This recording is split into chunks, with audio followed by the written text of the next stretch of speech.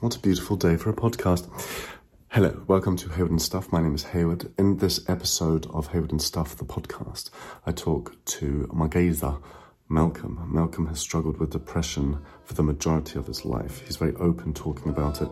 We also talk about how he's gotten into nursing and the stereotypes that are attached with that, being a man, and how we need to get more men essentially into the nursing workplace. Malcolm talks very thoroughly and shares his stories about mental health, the ongoing challenges that he faces with it, and I share a little bit about mine as well. It's good. I hope you enjoy it. I love you all. Enjoy. Welcome to Hayward and Stuff, where I dive deep into the human experience with humour and heart. Join me as I explore self-awareness, growth, and the stories of people who have overcome some of life's challenges. I'm here to share positivity, gratitude, but most importantly, me. We're officially recording. Malcolm, cheers. Fabulous. Cheers. Thank you for coming. You're welcome. Pleasure to be here. I'm excited. So am I, actually. I want to get straight into it, really, if you're happy to do so. We've only met a couple of times, and I found we both quite easily got into the conversations of mental health. Yeah. I think we've both had our ups and downs and all arounds with mental health. Would you be so good as to share some of your experience with mental health? Yes, of course. I only think it's important to do so. That's, I think it's... When did you start... When do you feel like, looking back on life, when did the mental health start taking a little wobble? Or a full-on plunge, I don't know which way, how it happened. How long have you got? I don't know. So I think in earnest, really when it started for me was actually relatively recently. I guess it's now 8 years ago. There'd been times in my life when throughout my 20s where I'd been really quite lost, or not understanding why I felt down or depressed, and never really addressed it. I masked a lot of stuff with alcohol-based bravado and going out. Never really dealt with anything like that before. But it was only about 8 years ago. It was actually, I think it was brought about by being made redundant from a job that I'd worked my way into through quite a lot of hard work, and sort of I'd never had a job that paid that much and was as senior as it was in the role, and I kind of defined a role for myself. I'd made something from scratch basically, but it was within a larger company, and I got made redundant by them, and I'm not quite sure why that. It felt like a rejection almost of something that was part of me, something that I'd done for myself. And it just cascaded into a chain of really negative thinking that I couldn't get out of. I just could not get myself out of it at all. Had you struggled with feelings of rejection before the job? For my entire life, I've always struggled with issues of self-worth and self-esteem, and a fear of rejection too. I think that was kind of brought to the fore a few years before that, when I'd separated with my first wife. We were living abroad. We lived in France, and when we separated, it was the right decision, and we'd done the right thing. We didn't like each other very much by the end of it, I don't think, but it still felt like I'd been pushed aside almost. Yeah. I felt like I'd worked quite hard to maintain things and accommodate a lot of the aspects to our living arrangements and where we were and what have you, and then to be sort of away from that again was hard to start with. But I say to start with, I got together with Claire, my wife now, really quite quickly afterwards. We'd known each other for a while. Yeah. But I guess we sort of started really seeing each other within about 3 months of me separating. Bridget was pregnant within 3 months of us meeting. Oh, really? Well, and I was the guy that was like, you need to know someone for at least 2 years before you even contemplate having kids. So this was similar to us. It was a year after we got together that Claire got pregnant too. But you know, so I guess that feeling was quite quickly masked again by getting together with Claire, and everything was wonderful again, and blah, blah, blah, and that whole honeymoon bit as well. You know, where you get together and. So, and do you feel like even during those new exciting times, yeah, there's an element of you're still masking how you truly feel? I'm still very unsure of myself. Like, this is the constant theme in my life. Like, I'm not. I might be quite extroverted and loud and outgoing and what have you, but underneath all of that, it's like a constant self doubt. Like, I second guess myself all the time. Yeah, that still happens. Like, it's under control a bit more now. But I mean, throughout my entire adult life, I've never been. I completely good with me. Like, I've never been. I completely resonate with that. Like, over the years, even if I've achieved something or done something good, there'll be a part of me that will go, oh, well, it was a fluke. Yeah, it's 100%. And it's like, wait until next time. And then that's annoying while it's happening. But then when you need to achieve new things, that self-doubt can be... It's crippling. Like, it's absolutely... And it blows my mind destroying. that even the awareness of it doesn't necessarily get rid of it. Yeah. You know what I mean? No, it doesn't at all. Like, it sometimes it validates it. You know, like, it's like, I've realised that I've got this self-doubt, so it must be real. You know, it's something that's that's just a part of who you are, basically. Do you feel the self-doubt is what has led you to have other mental health struggle? Yes. Yeah. And what would that? So after that, the redundancy, they really got to the point where I was getting suicidal ideation. You know, I really was to get to the point where I was. Well, I almost acted upon it at one point. And what age were you at this point? So how old am I now? This I would have been 37. Okay. Yeah. How does that? So I'm like fascinated, but that almost sounds like a bad way of saying it. But I get that. But like, how does it start with suicidal ideation? Because I've had it once. I've had one episode of it. Yeah. But I don't even know if I could consider it suicidal ideation because it didn't continue. I think it came from an inability to control negative thinking. Right. That just completely spiraled out of control, basically. I just wasn't able to stop thinking about myself in a negative way. Fuck. And it just built layer upon layer upon layer to the point where it got to the point, well, there's no point in going on because you're worthless anyway. It's nobody's going to miss you. Nobody's going to care about you. You're probably actually doing someone a favour by doing it. Yeah, exactly. You're justifying it to yourself why this needs to happen. It's quite difficult to think about it actually now. Even still, anytime I used to speak about this in the past, I would just immediately burst into tears with it because it was just so. Like, the feeling of it is so raw, profound. Like, it's But is the upset come from the thought of I could have done it, or the thought of yes, yeah. It's how close it came to it, and actually the realization with hindsight what that would have done to other people. Yeah, well. I get that. I get that.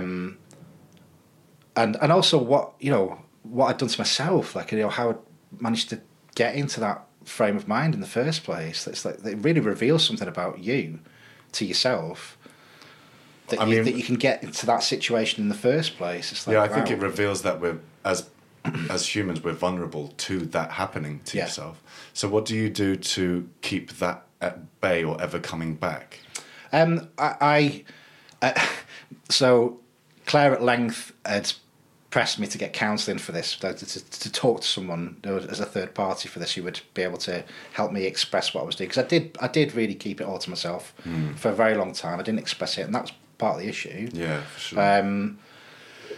So I got a counsellor and spoke with them, which was transformative. Like, I think if anyone ever tells you to get a counsellor or advises you to speak with someone, fucking do it. Like, do it immediately. Like, do it even if you're not feeling bad. Like, it's great to have someone to talk to about something. Everyone should have a counsellor. You should be born. You should be assigned a counsellor at point of birth. Right. It should be free on the NHS to everyone from the age of 1. Like, or whenever people talk, I don't know.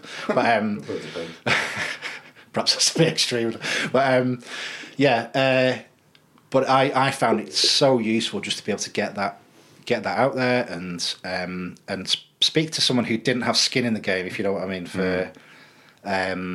You know, you should talk to your partner, you should talk to whoever's close to you, you know, whoever you feel comfortable with, but someone you care about, someone you love, someone who you know loves you, is never going to be able to offer you that same objectivity or distance that you need to express that fully. You can't I feel detach yourself from it. Yeah, so. Right. I feel like with those that are absolutely closest to you, even though you can have a super open relationship and talk about everything, sometimes those really dark, I'm speaking for myself. Yeah. Sometimes those really dark thoughts, maybe you, out of protecting them, you don't want to tell them. Yeah, you can't. Because sometimes you can say something and then it can manifest into something bigger in their mind when really it was just a passing thought. Mm.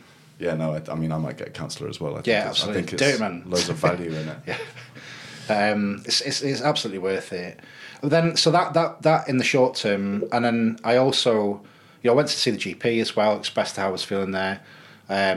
Really, like the nicest. But I looked out on my doctor, like he was just really gentle, nice older guy with a nice big grey beard and very softly spoken, and he just made me feel good. It's like to be in the doctors even, and he'd recommended taking some citalopram with that as well. So it's like an antidepressant medication, which I have to say I was really not sure about to start with. Why? Because I thought I didn't want to not be me. Do you know what I mean? I didn't want something to be altered. That was a part of me to start with, but actually this isn't, they're not, the more I've sort of learned about this as I've gone along and read about it, they're not mind altering substances. They're basically just ways of controlling your ability to function. I know it's not for everybody, and everybody's entitled to what they think about antidepressants or medication or whatever. That's absolutely fine, but for me, what they allowed me to do was just to function on a daily basis and to keep everything on a level, and to stop me thinking negatively. It allowed me to do stuff. Do you know what I mean? There's days when you wake up and you're so depressed and you're like, shit, I don't want to do anything today. I can't move. I don't feel like moving. It's all going to be shit anyway, so what's the fucking point? And even to do basic tasks, So is that how bad the depression that you've experienced got? Yeah. There would be days where I just wouldn't want to leave my bed at all. Like I just didn't want to function. I had no purpose, nothing to live for. When you look back on it, can you kind of, objectively speaking, see at what point it got there? Like how long were you? Yeah. Was it like a gradual thing, falling into depression, and then you got to that? Yes, it was. It was. It was over a period of about 6 months. Maybe slightly less actually, probably 5-6 months. We went away on a family holiday to Canada to see one of Claire's sisters who lives out that way, and I think that was the point where I thought something's really wrong here. This is really, I just felt terrible. We're in this British Columbia, it's the middle of the summer. It's fucking beautiful. It's paradise on earth. Like really incredible place. All this wonderful wilderness and coastline and nature and shit. But I just didn't feel anything. I was just like so unhappy. I was so unhappy, and there was no real reason for it. You're like chemicals are out of whack. Yeah, exactly. Right? Like, that's what it's coming down to. And when we got back, I think that was at the point where I thought, I need to do something about this, or I need help to do something about this. That was like a turning point for you. Yeah. Because it wasn't long after that I'd almost like sort of made the attempt on my life. Does the suicide ideation come? Does that start creeping in because of the depression, or does the depression come because you're having suicidal ideation? No, it comes in because for me it came in because of the depression. It was the bottom of the barrel. That's the it's like the next place to go after the depression. It's the ultimate place to go. It's like, how the fuck am I going to get out of this place? Yeah, and deep. fortunately, you know, I have a partner who's very caring, very loving, and very, you know, proactive in encouraging me to do things and to help when I needed it, and help me find the right way to get along with that.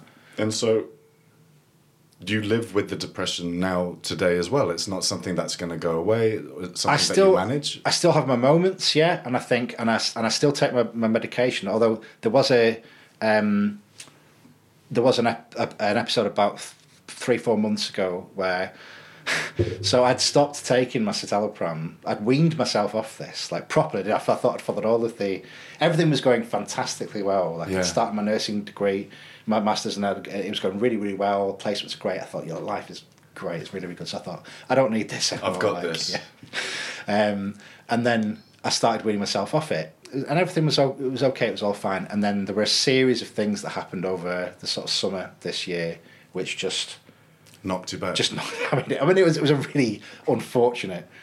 Can you tell us? Yeah, of course. So I had quite a good friend who died of pancreatic cancer in August, and watching his deterioration was really, really difficult. Yeah. You can work as much as you want as a healthcare professional and see a lot of horrible shit, but when it's someone you care about and someone you're close to, I don't think there's anything really to prepare you for that. To watch the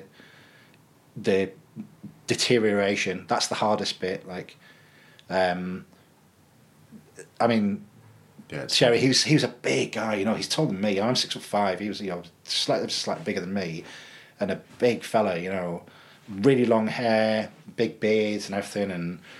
And he was a tree surgeon, like trade, like an worked as a caretaker and stuff. Belgian guy.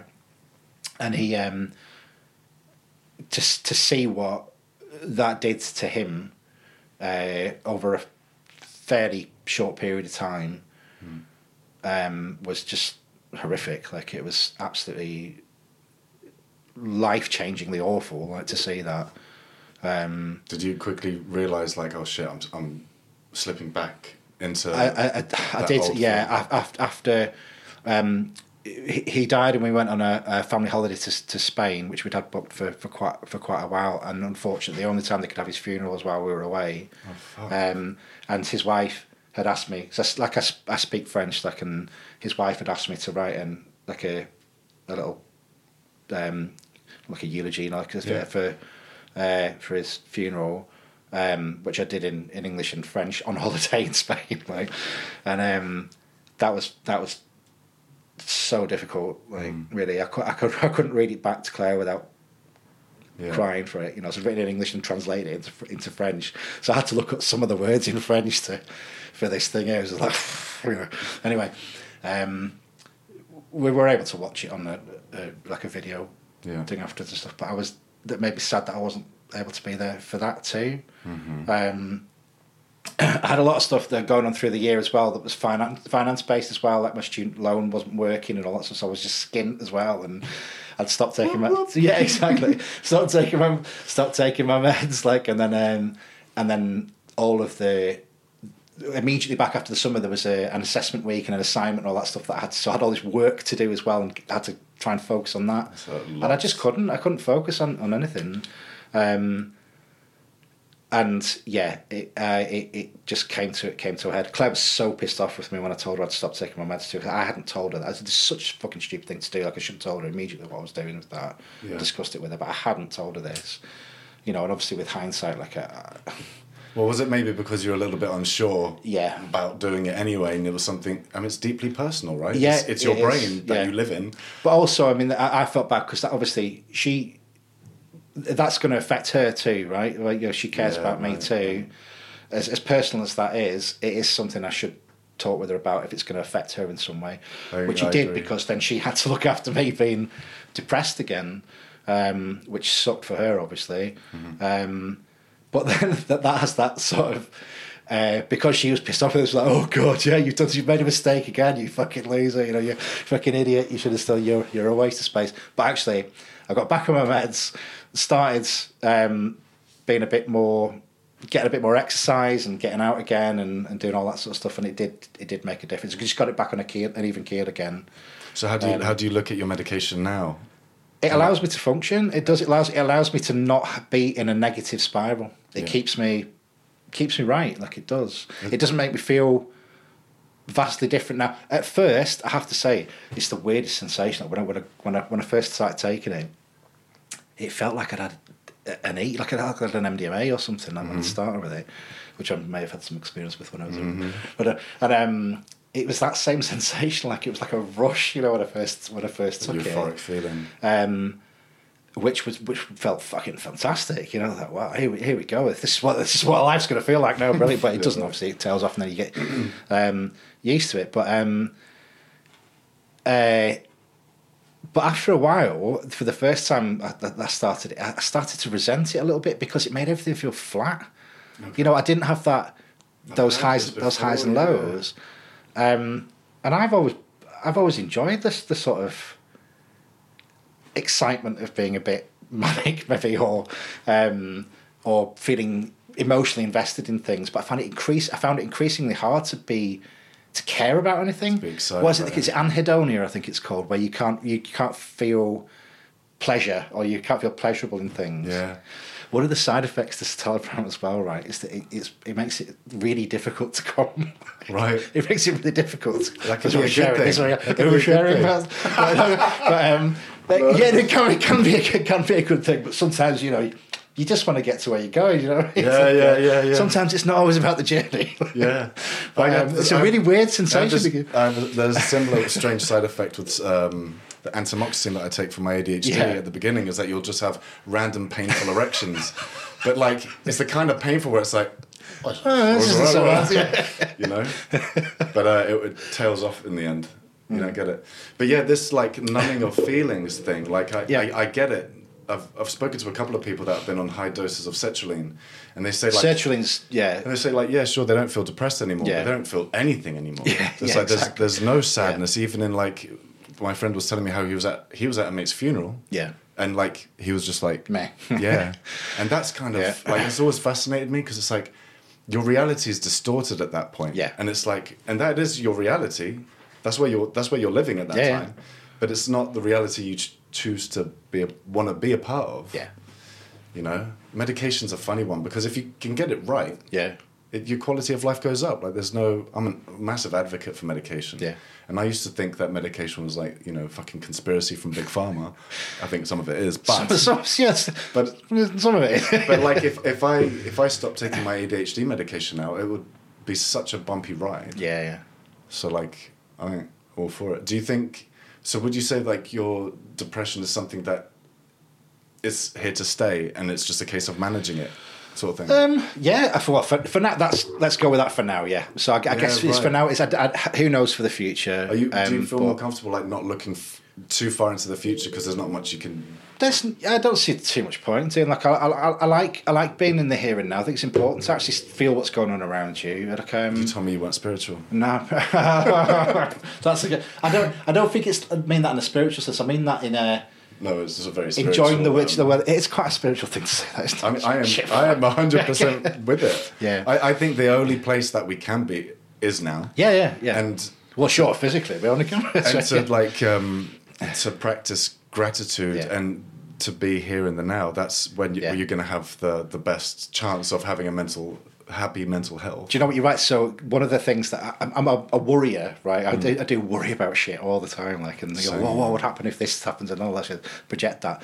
Claire is not right. She's just totally pragmatic, straight down the line. She's the sanest, most stable person I've ever met in my life. Like. Right. And one of the things I've tried to sort of observe from her is about that being in the now with that and not projecting these fears onto the future. Because what's the fucking point, right? Yeah, you can end up like manifesting that shit. Yeah. Like you end up making it your self-fulfilling prophecy. Yeah, exactly. Yeah. And what a nightmare. It's not. What's the point? Like, why am I thinking about what might happen? Yeah. 5 or 6 steps down the road there. Sure, I mean you need to plan for shit, obviously, but not for, disasters all the time. And that's partly what keeps you in that negative spiral because you're waiting for something shit to happen, right? So, and equally, looking back can have the same negative impact, right? Yeah. When you always look back on like, oh, why did I do that? Why was I this? Why was I? It's like, you can't do anything about it. There was one aspect to so. We went away for a couple of years to Malaysia for like 3.5 years. When we came back, I got another counsellor who's like local here. She was just fantastic. She was fabulous, and part of me coming to terms with and managing my depression a bit more on a longer term basis, learning techniques to manage it. Was to look back at why this existed in the first place. And to think about, to address it, like to face this head on, because I'd never done that before, even with the cancer I'd had before. Oh, interesting. She'd addressed the immediate thing beforehand, like what was going on for me at that point. But so you had to look back. Yeah, I was actively encouraged to look back. Right. To open and unpack the shit that you've been blocking, right? And stand up to it and look it in the eye and say, "Fuck you," this is not part of me anymore. And look at it. That was really important, actually. But it's knowing about when that's done. Unpack it, have a look at it, sort it out, fuck it off, and then leave it in its box. Yeah. And don't you never have to go back there again. Like that's it. Yeah, I guess it's the intention when you're doing it, right? Yeah. I mean, I guess we could change the dynamic of looking into our future as well. Like, so instead of it being anxious nervousness, be like foreseeing the gratitude of what could be. Yeah. It's all a mindset that's fucking difficult. Yeah. So you've recently taken up this new occupation? Or what's the right word? It's not the right word. Well, I suppose it's the beginnings of a new career. Study and then career. So a vocation. That's the one. You've started this new vocation. Yes, I started a vocation. Do you feel it's connected with your mental health? Is there a reason for the reason? Yeah, 100%. I got into it partly because I was doing vaccination work for the COVID. What is the vocation? The vocation. I beg your pardon. Malcolm, concentrate. I'm training to be a nurse. Nice. Yes, I'm doing a master's in nursing science at Northumbria Uni, and I started that partly because I was doing vaccination for the COVID rollout, the COVID vaccines, and I met so many really, really cool nurses and paramedics and midwives and all sorts on that. And I felt like I was part of something too, like this. There was this I've always been quite socially minded and big into my community help and all that sort of stuff. I really, really love all that stuff and being part of something that's bigger than me. Yeah. And it felt great to be part of that. Tell me you're not spiritual. Jesus. I started to sound like some sort of fucking... Yeah, but I'm with you 100%. But I'm with you 100% on it. I'm just saying it might be more spiritual than you think. Ripping holes in my... Well, it did really... it felt really good to be part of something, especially after the lockdowns and being chained up, and I was always given exclusive license to go out and do something when everyone else was locked up at home. That felt really special. It felt great to be doing something positive for my society, for my community, all that sort of stuff. I loved all that, and I really got into it. And a lot of the nurses who generally tended to be women who were towards the end of their nursing career or had retired or, all that sort of stuff. So it felt like every time I went to work, I was surrounded by 10 grandmas who wanted to look after me. It was really, really nice. Yes. And without fail, they all told me, you'd make a really good nurse. Why didn't you go into nursing? It is something I had thought about years ago. And I guess it was sort of maybe leading me back to that, really. My best friend is a nurse, lives in Manchester. He's been a nurse for 20 years. Yeah. He's been a fantastic career doing that. My sister is a nurse too. What was it about you? What did they see in you that made them think that, he would make a great nurse? My boyish charm, perhaps. Just fucking brilliant. Fantastic. No, I don't know. I think I'm quite a good communicator. I worked in hospitality for quite a long time. Because you give a shit. Yeah, and I care about it as well. And I like, even hospitality, you're looking after people, right? You're trying to make sure that people have the best time they can possibly have. and that feels good to do that. Yeah. You have to be a communicator if you run a bar or anything like that. If you're in charge of a bar, you really need to be able to speak to people, especially when they're pissed, which is a skill in itself. You get conflict management and all that sort of stuff, and de-escalation, which is still unfortunately, is still like a big part of healthcare as well. Level of compassion for your fellow human. You really have to care. Really have to care. And I don't know, they all said, you make a really good nurse. And I thought, well, if there's quite a lot of people who've got a lot of experience in that job telling you that you might be good at something, there's probably something in it. Yeah, right. So it's worth exploring. And I actually initially wanted to do paramedic science. So I went to Sunderland to the open day, and being a paramedic's a great job, a really like noble career and very worthwhile. But I also went to the nursing talk, and it just turned my head completely. And I was like, yeah, this is for me. Like, so I need to do this. What was it about nursing that kind of clinched it for you? The amount of scientific and clinical learning you do, the interpersonal relationships you have to develop with your patients and your colleagues, that the actual care that you have to look after for people, that hands-on doing something for someone to help them get better. And in doing so, what that would do for me, like to help me get better too, or to help me feel good about what I do.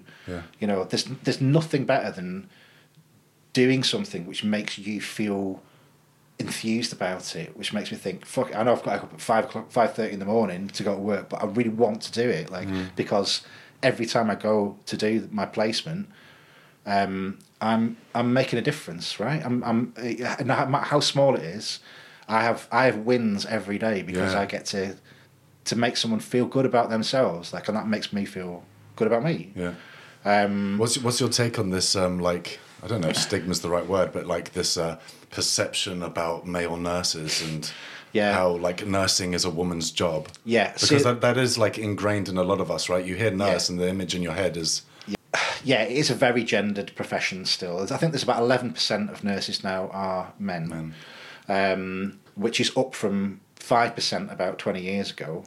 So that is an improvement, definitely, but it's still. It's mental when you think if I'm right in saying there's a shortage of nurses. Yeah, a massive shortage. I think I can't remember what the last count of it was, like 40,000 nursing vacancies or something nationwide, and why aren't more men being encouraged to fill those gaps? It's like you're ignoring this massive pool of resources you've got because it's just not promoted to guys to do this, particularly younger men. Yeah. But also guys like me. I'm 45, and this is a second career for me now. Yeah. There must be so many men out there who are looking for what they can do with their life, having been made redundant or quit or whatever, and a fulfilling occupation that's challenging, but that has massive payoff. It's a job for life. I mean? It's a scientific job. It's a graduate job. You have to go and do all that. It's challenging. You're really going to push yourself. You're going to learn something. You're never going to have the same day twice. You're caring for people. How do you make that perception change? I almost feel like they have to change the name. It's give it some ego bravado bullshit name and get the lifesaver. I don't know, ward hero or something like that. I don't know, patient champion or something. It is bizarre. I think like in most things, you change it by being a part of it and pushing it forward. And that is actually that was a huge motivation for me to get into nursing in the first place. I wanted to be, in my small little way, an example, perhaps to other guys. Are you this is something that's worth doing? Actually. Are you proactively trying to get it out there? So I won a place on a student leadership program. There's a thing called the Council of Deans of Health. Okay. And they are a nationwide academic network. They work with all of the institutions nationwide to promote leadership in students who would ideally go on to do leadership roles within the any one of the allied health professions that there are. So it's for paramedics, it's for nurses, it's for occupational therapists, physiotherapists, all that stuff, Yeah. So as part of the project I'm doing for them, I'm doing something specifically about encouraging more men to get into nursing. Amazing. And I've linked with these guys all over the country now who are who have started doing projects. There's a guy in London, Phil, who's doing a PhD into men in nursing, like a piece of research into it. Amazing. And how we encourage people to do that. Well, trying to find out how to get more men into nursing. Yeah, and to understand some of the barriers that are preventing it in the first place. Yeah. And I, along with him and the coach that I was assigned with, that Calvin, is a fantastic guy from the West Indies. That he's like an idol, man. He's like the guru of social inclusion and well-being and encouraging men to get into nursing. Have you got links of these people that I can leave? Yeah, of course. I'll leave them in the description of the video. Their number. But I've asked them to. I'm trying to organise like a web event for people to come and discuss their experience of men in nursing and why it's a good career, why it's a good option, and perhaps they'll share some stories about how to do it and their backgrounds and stuff. But do that through the university so we can push it out to the prospective students that might be coming to the uni, or go through the colleges where there might be some younger guys particularly who hadn't thought of it in the first place but are part of the mailing list who can join in to see what it's about. So cool. Then I'm starting a blog alongside these guys as well to promote that and hopefully one day have a podcast. Yes. We'll leave the blog link in the description. Like everything that we've spoken about, if there's a link to it, yes, it will be in the description below. It's going on next week, basically. Wicked. So because this will go out in 2 weeks from now. Yeah. So but stuff is happening. It is, yeah. When I think about the difference in my life now from what it was 2 years ago, it's just fucking unrecognisable. It's transformed. Nursing has transformed my life. Like, it's a massive contribute to keeping you feeling oh my positive. God, I feel like I have agency now. Like I feel like I have a purpose, like I've got something that is something that it's so like kind of that's not I feel like we need to talk about that agency thing more. Like more people need to I think women as well, but from the men that I've spoken to, having a purpose is such an important factor in having your mental health in check. Yeah. And I know just from me, like I spent my life up until about 30 dossing about, spending inheritance money, struggling. And this isn't out of laziness. This is out of my ADHD was a struggle. I had depression, anxiety, which I didn't even recognize at the time. And it was only when I got a stable job that I was like, oh, now I can work on things. Yeah. And I can really figure my shit out. That and good ADHD medication. But then once I lost my job, even though my medication is great, suddenly I tell people my ADHD came back with force. Yeah. And it's not that it came back. It's just suddenly I realized oh yeah, I'm still struggling with ADHD when I've been given these really difficult tasks. And one of them was what is my fucking purpose again? Yeah. And I was transported back into my 20s when I was not doing anything with my life and I was just kind of flim-flamming. And people say so many people's goal is to make loads of money and then because that's freedom. But it's it comes with its own it's set of pressures, that though, doesn't it? I mean, and if I feel like some people say it in a way I'll make my millions and then I won't work and I won't do anything. But if you haven't got Jesus if Christ, your head isn't in the right place before you make the money, like you might never get there because you just distract yourself anyway. I've got a couple of wealthy friends, as I'm sure you do, and you watch them. Have you? Yeah. Get them on the podcast. A couple, two. Get them on the... One hates me. That's where I'm at. And I look at his life and I'm like, I see sadness in your eyes. And it's the wealth didn't bring it. The wealth didn't give you fill that void. Yeah. That void you have to look at yourself, I feel. Yeah. You do, you do. I know I'm not a spiritual person. Hey, as you well know, I'm not a spiritual man. Do you meditate? Tell me you fucking meditate. Occasionally. Jesus, man. That's because I read a paper about it. Who knows? No, I'm intellectually do you know spiritual. what? I'm never ever gonna say that I'm not a spiritual person ever again. Like, so there are patently parts of me which I'm just not fucking conceding.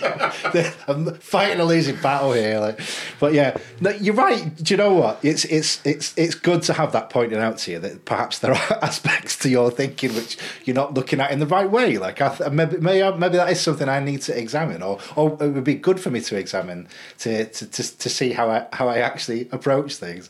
Because are you talking about contemplating being spiritual? Yeah. Right. I mean, 'cause like you said to me the other week there, you've gone to see. I can't remember the dude's name. Who's does the sound baths like Jay? Yeah. He'll be sat where you are next week, Monday. Yeah. And I just like you said it was. I didn't know what's fucking sound bath like. It's just sounds weird. But and then you'd said it was the Tibetan bowl, like a lot to do with Tibetan bowls. Like, and I thought, fuck me, I do that. Like, every time I'm doing any work, I put that shit on so I can focus, like, and concentrate. And sometimes if I'm walking down the street, and do you know what? Now that I fucking think about it, shit, forgot about this. So basically. A few years back, when I was sort of in the grip of a bit of depression, and I was speaking to my counsellor, she's a Buddhist, right? And she'd said, but she wasn't like, projecting it on me or anything like that. But and I just independently, right? I'd started listening to these Tibetan bowls. Like I found a Tibetan bowls playlist on Spotify, right? Put it on random, had the headphones, taking the dog out for a walk, and there was one day. Maybe it was the meds, I don't know. But there was one day I was walking down the street and I felt fucking high as a kite, but everything was buzzing around me while I was listening to this stuff. I felt so... It's a frequency thing. Good, like I feel good, like, and I firmly believe it's a frequency thing. Yeah, just like when you meet someone and within a few minutes you feel like a good energy from them. There is a bit of science to this, like, so there's a resonance. Quote me on this, but there's a spiritual realm and science realm. They massively overlap. Yeah. Like there's a lot of spirit, like quantum physics. Like that's some spiritual shit. Go on, but tell me. There's a vasovagal thing. So it's like a vibration that if you have in your chest, which can actually there's a frequency which does actually influence the way you can process things off. Really? Those things. Interesting. Maybe that's all fucking garbage. But that's your throat chakra. Yeah, exactly. Like I'm not a deep voice. But I mean.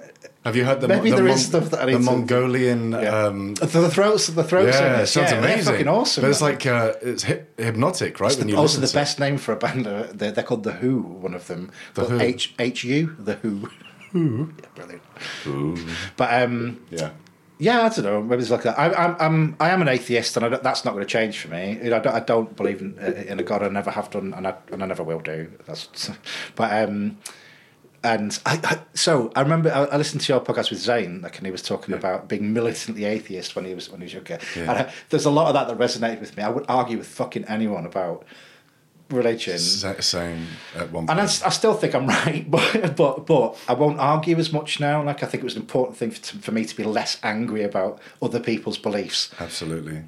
That probably did make me quite depressed in the past because you get so fucking angry about what someone else thinks. Like, what if, I mean, now that I look at that, I think, what a fucking stupid way of approaching your life. Yeah. Why does it affect us so much? To care, like, what other people think. Yeah. Because the two can like live simultaneously, right? You can have two different beliefs. Make, man? It's not a, as long as it's not impacting me physically or in a negative way or someone I care about, then who fucking cares? Like, you think what you want. It's not a problem.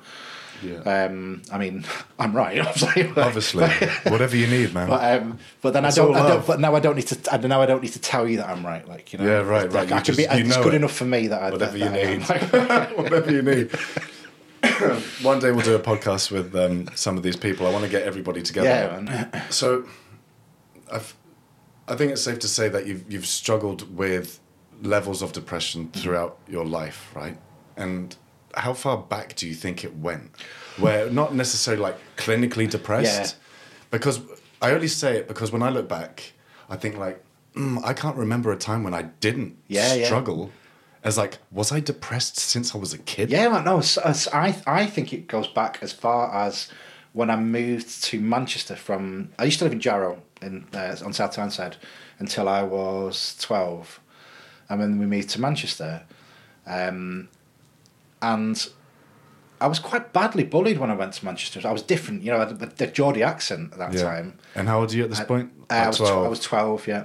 And new city, didn't know anyone. Weren't any places for me in the local school, so I had to travel, 10 miles to the only school that had a place for me to get to, a long way away. So I didn't live near anyone that went there really.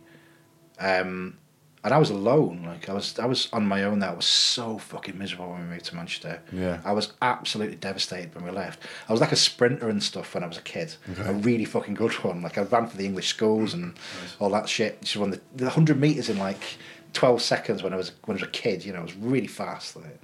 And I loved all that training. It was just fucking brilliant. When I went to Manchester, I didn't carry it on. So even that like big pleasure of my life had gone. And again, it was that purpose thing. It was like, that agency, the thing the thing I was really good at and was known for, Yeah, that was gone, and then I never really recouped that, and that self doubt, that because I was when I did my running, I won everything. Like I had a fucking room full of trophies and gold medals and all this shit. Yeah, and all that was gone. Like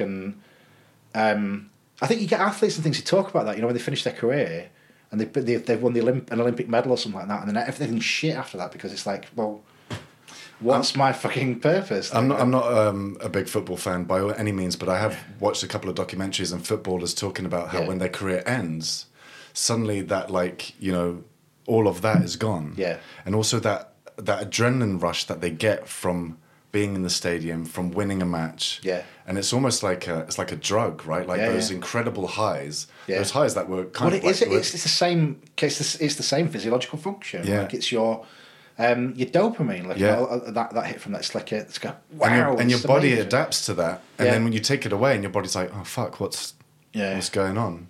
Yeah. It's difficult. Like, and then I never really got over that, really. And then as my teens went on... That was like the beginnings of it, I guess. Yes, yeah, absolutely. And there was a specific thing after that where I made friends... When I was in sixth form, I made friends with a guy who was 4 or 5 years older than me, perhaps. He then became subsequently my best friend, but he was... He was an asshole. Like, he really was. Like, he was a total prick. Yeah. And basically used me and my family, actually, for... his own sort of devices for stuff, and I stuck around. But I was kind of in awe. He was quite a handsome guy, like he was older, he was cool, and he was giving you attention. He was giving me attention, I'm his mate, like, and that's a head fuck afterwards when you realise like they were. He made me feel so worthless, like in the end of it, like it totally disintegrated, and I felt fucking awful.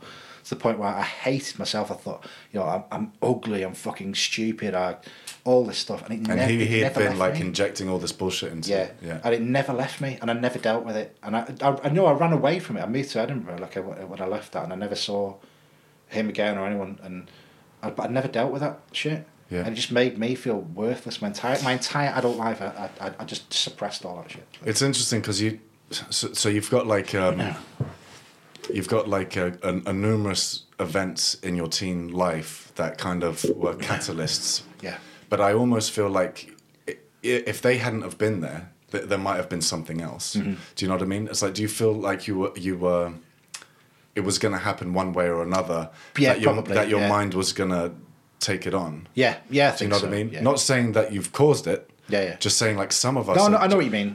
I personally, for me, like when I look back on my mental health struggles, I think no matter what happened, and I had some, traumatic events happen, I think no matter what those traumatic events were, I was going to have mental health issues because of already like the first 10 years of life. Mm-hmm. Do you know what I mean? Mm. And I think I just think it's a bit sad, isn't it? It's not fair. It is. It's British shit. Yeah, but, it's not fair. It is, but then, when I think about it now, that it's difficult to say where you change things in your life, because you get to the point now where I'm actually, I'm good, I'm happy, and actually all of that is me. All of that has shaped me and how I can approach that. Yeah, I get that vibe from you as well. It's like I think a part of it is like owning it and like understanding it. The awareness is such an important thing. Yeah, and like the ability to be able to go, like I have it. Like some days I'm like, today's a bad day. Yeah. You know, I think the youth call it a mental health day or something. You know, we take the piss out of them, but they're clocked on, and their mental health is knackered. Yeah, it is and it isn't. Like, but because Go on. I can see why it's difficult for kids. Like, and there's so much that shit about the world at the moment. The world feels like it's fucking bonkers at the moment. Like, but can you? Can I imagine being like... No, not you. Can you imagine growing up as a teenager in a social media land? Oh, yeah. Like everything's skewed. Like it's so damaging. Like so last year, my face, like I told you, my Facebook and my Instagram accounts got hacked and wiped, right? And I'd been quite a prolific Facebook and Instagram user for the best part of 15 years, something, whatever. Right. And everything was just gone in one go, and it was devastating to start with. Like I was like, shit, that's all my memories gone on my. But, I've invested so much in this. I'd be gutted if I still am a bit. There's a lot of... But actually, what it did make me realise is like, fuck, I've invested 15 years of my life in social media. And I was so obsessed with it. But actually, so in a way, it was kind of liberating. It was also fucking devastating too. What was your angle with your social media? Were you an influencer? No, God, well, in my own little way. 253 followers. They loved me. No, not at all. Like, but I liked. I don't know. I do like the connections that things like Facebook and Instagram. I do. I think it's brilliant that you're reconnected with people who I never didn't see in school or. And did you ever bump into that prick? No, God, no. I did look him up though on Facebook to see if he was there, but he's not. So, but I'm not surprised. Like, probably everyone found out he was an arsehole. So, yeah. What were you going to say something before? Your podcast with Dizio. That you kind of connected again through Facebook and so I really like that about Dizio. I went to school with him. Well, he was a couple of years below. Yeah. But the last time I'd seen him, I was 14. Yeah. And then I saw just through Facebook stories that he was battling cancer. And I was in this like weird limbo state of like, do I reach out? Do I ask him? Yeah. Not ask him if he's okay because he wasn't. Yeah. But I was like in this strange place of like, if I reach out to him, Haywood, this is like my internal dialogue, you better stick with him if it all goes south. Yeah. Because you can't reach out and then when you see it's going wrong, go, too much for me. And it was like, there was aspects of it that was close to heart anyway, because, my mother passed away from cancer. And so it was very close to the bone. But I did reach out and I'm so glad I did because... Well, first of all, I realised I was prepared to stick with him regardless of what would happen.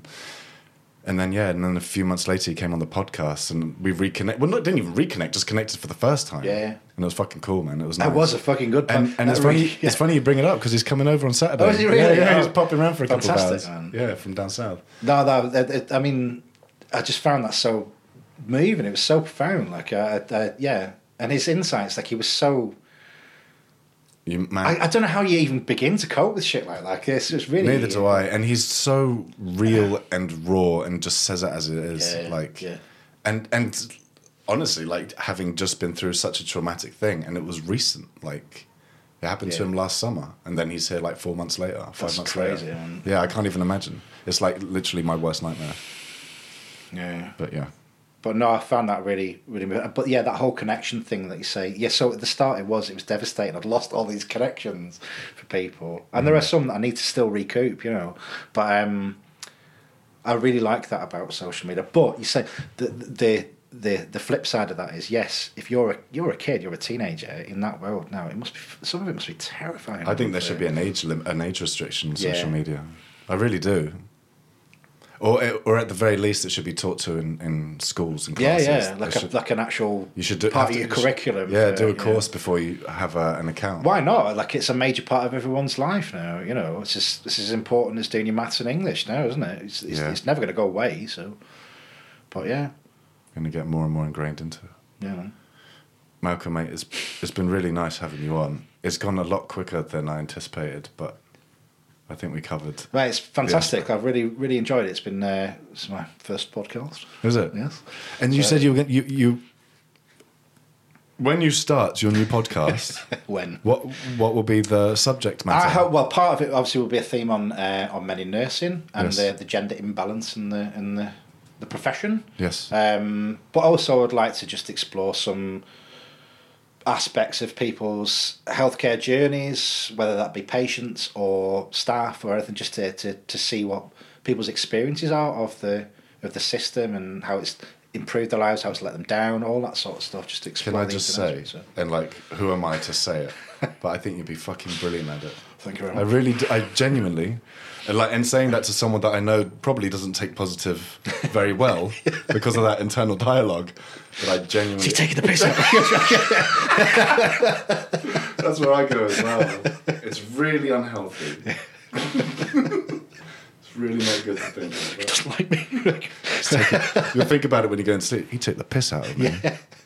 Genuinely, 4 a.m. I think you'd be fucking great. I think there's a part of you that knows you'd be fucking great as well. Let that guy. The meds. Let him free. Yeah, good old meds. Cheers to meds. I'll toast that. Yeah, It's been a pleasure, mate. Thank you. Nice one. Cheers. Thank you.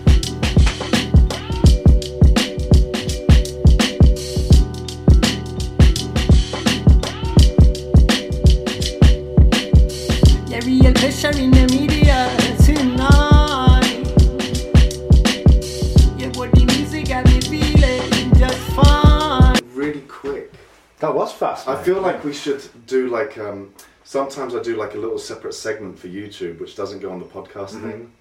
Yeah, but the music got me feeling just fine. Yeah, real pressure in the media tonight.